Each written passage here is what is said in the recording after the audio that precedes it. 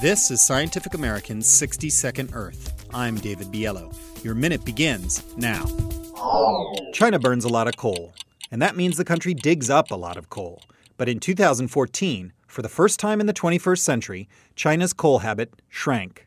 The country dug up 3.7 billion metric tons of the dirty black rock in 2013.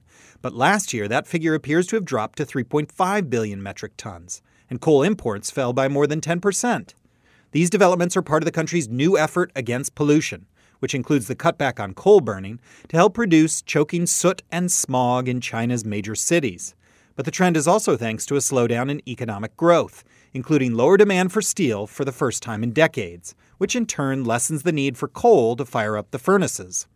It remains too early to tell if this cutback in coal mining is a blip or evidence for the much-anticipated peak in the country's consumption of the most polluting fossil fuel.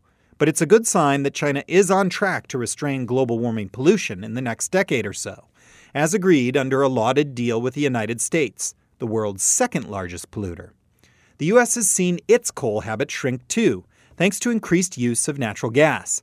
If the world's top two polluting nations can permanently cut coal, that's good news for a heating planet and billions of pairs of lungs. Your minute is up. For Scientific American's 60-Second Earth, I'm David Biello.